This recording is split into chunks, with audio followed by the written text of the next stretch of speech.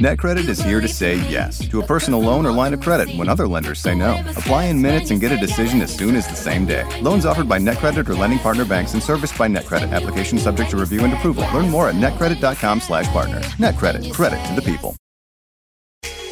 Hi, my name is Lewis Howes, and welcome to the Daily Motivation Show.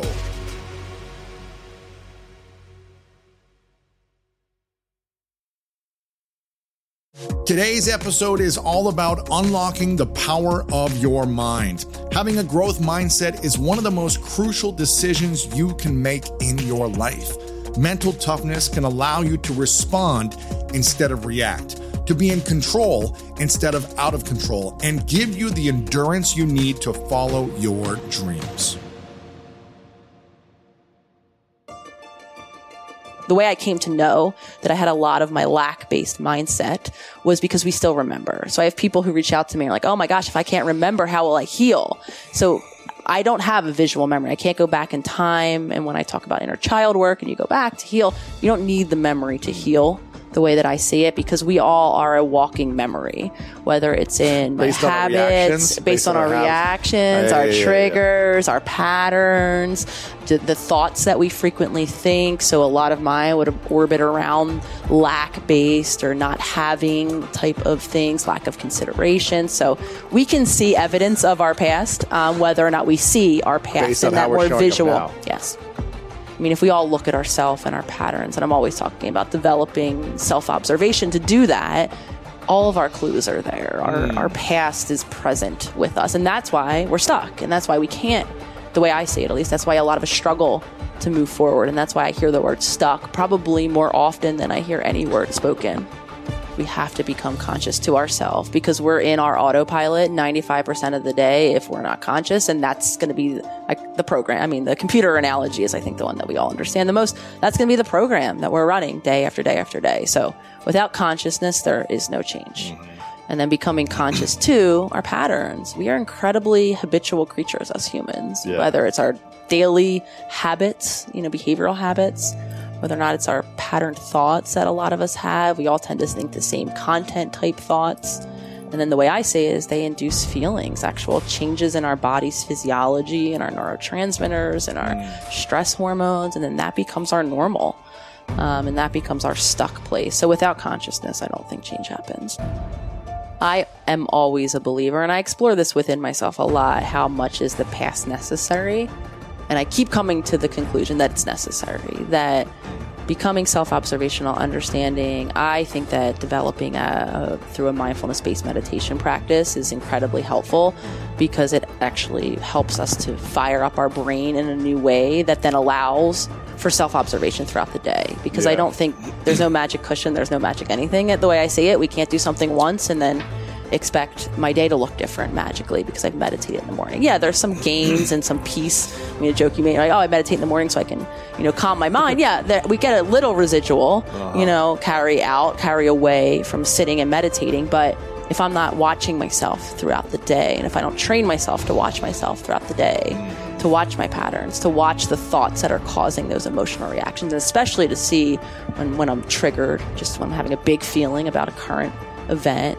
Typically, the feeling is really big because it's about the meaning assigned to the event, the similarity of this now event based on my past experiences. And so there's always a reason why things are way bigger than they maybe ought to be logically in that moment. And then that's where we dive in and give ourselves some new, either releasing the emotional valve, soothing our own emotional wounds in that moment, not looking outside of anyone or anything else to make us feel better. At least that's the way that I view it. We are social creatures as humans. We actually benefited quite greatly from having tribes, as we were evolving in terms of safety and division of labor. So as I see it, we need, quote unquote, little n need relationships. But I think what interdependence means to me is being able to be a self-reliant and resilient, a human, meeting all my physical, emotional needs separately, and then having that shared space of relationship. My family was, and a very large reason why I'm not able, or I choose now not to have contact with them, is they are so enmeshed and codependent where there's just no boundary. And direct and indirect messaging that I got growing up was that I was responsible for other people's feelings in particular. So for me, evolving out of that and starting to separate myself off and just see myself as a self-contained human also meant then showing up differently in my relationships, putting up the word we all love to hate, which is boundaries, and learning how to carve out space, not only physical space where my needs might be different than another person's needs in that given moment, but more importantly, emotional space. And that's, I think, a struggle that a lot of us have. Yeah.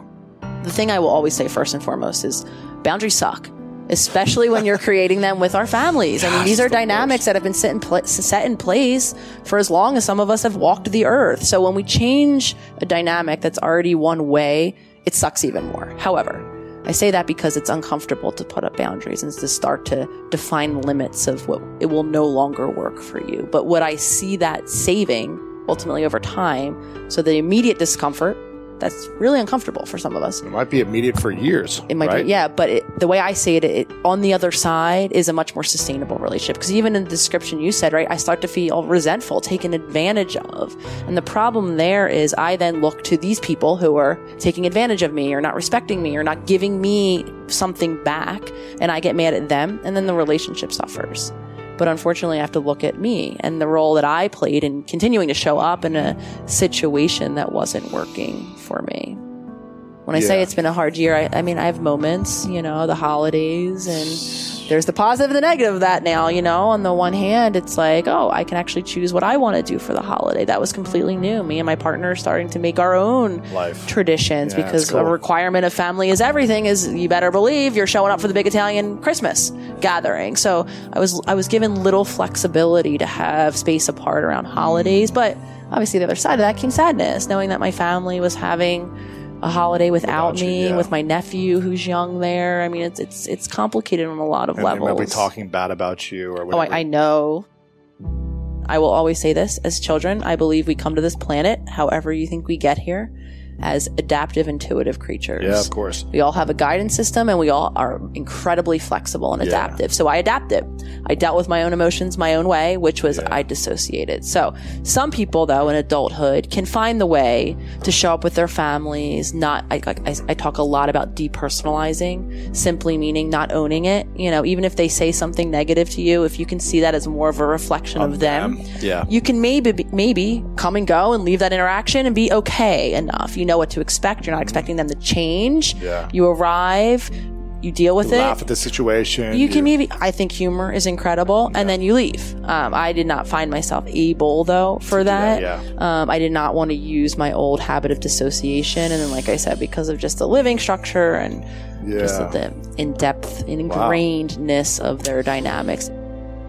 So part of what would happen, I would go back to visit, and then my partner would notice this as well, and I would then become almost regressed. I'd become reactive. So I was trying to heal, but I would only get so far, and then I'd be pulled right back down. Or the next health crisis, I'd be pulled right back in. So my healing was limited. So this year has been incredible for me to be able to actually gain some more full traction to do my own inner healing, so that I don't know if a future comes and I can have some version of contact with them. I'm not sure.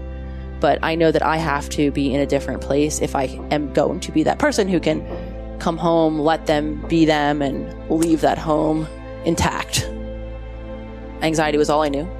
I went to multiple years of talk therapy myself. I was actually in what is called a psychoanalytic training program. So think Freud, the couch, clocking. I mean, these are people that go into treatment each day of the week, 5 days a week for an hour. So I was training in that modality. And part of that training was we had to lay on the couch ourselves. And so at some points I was up in therapy 2 hours a week. I was on medication. I had, my SSRI, my benzo in the back pocket. And I was taking the traditional routes of treatment, and I still wasn't getting better. So for me, realizing that we have to look at the whole person, that's why I now work holistically, that there's a body that my mind that's unwell, if you will, is attached to. So for me, it was exploring the nutritional, the sleep, all of the lifestyle based stuff, because I was so physiologically out of balance that I wasn't able to, a lot of my symptoms really of anxiety, even sometimes even of depression, or what we think of as depression, are the result of those physiological imbalances. Yeah, lack of sleep, anxiety constantly. Yeah, big time. Food, stress, gut damage. I mean, we now know that the gut is incredibly important in our health. It's not only where nutrients are absorbed, that damage to the gut results in chronic inflammation that can be really, really problematic, in terms of our mental wellness. Really us not understanding, the subconscious is, as crazy as this might sound, not talked about in any training program. So unless these clinicians are given these tools, I think that a lot of them are going to, and so part of it, I was nervous. I wasn't sure when I started to go and shout from the rooftops these new holistic methods, and how I did, find the traditional model to be limiting. I was nervous about what my peers were going to say, and they've been nothing but receptive, and I think a bit relieved.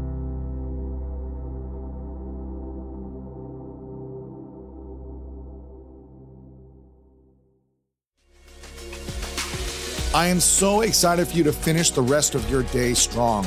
If you enjoyed this episode, make sure to click the link in the description and it'll take you to the full episode of my other show, The School of Greatness. Make sure to come back tomorrow for another episode of the Daily Motivation Show.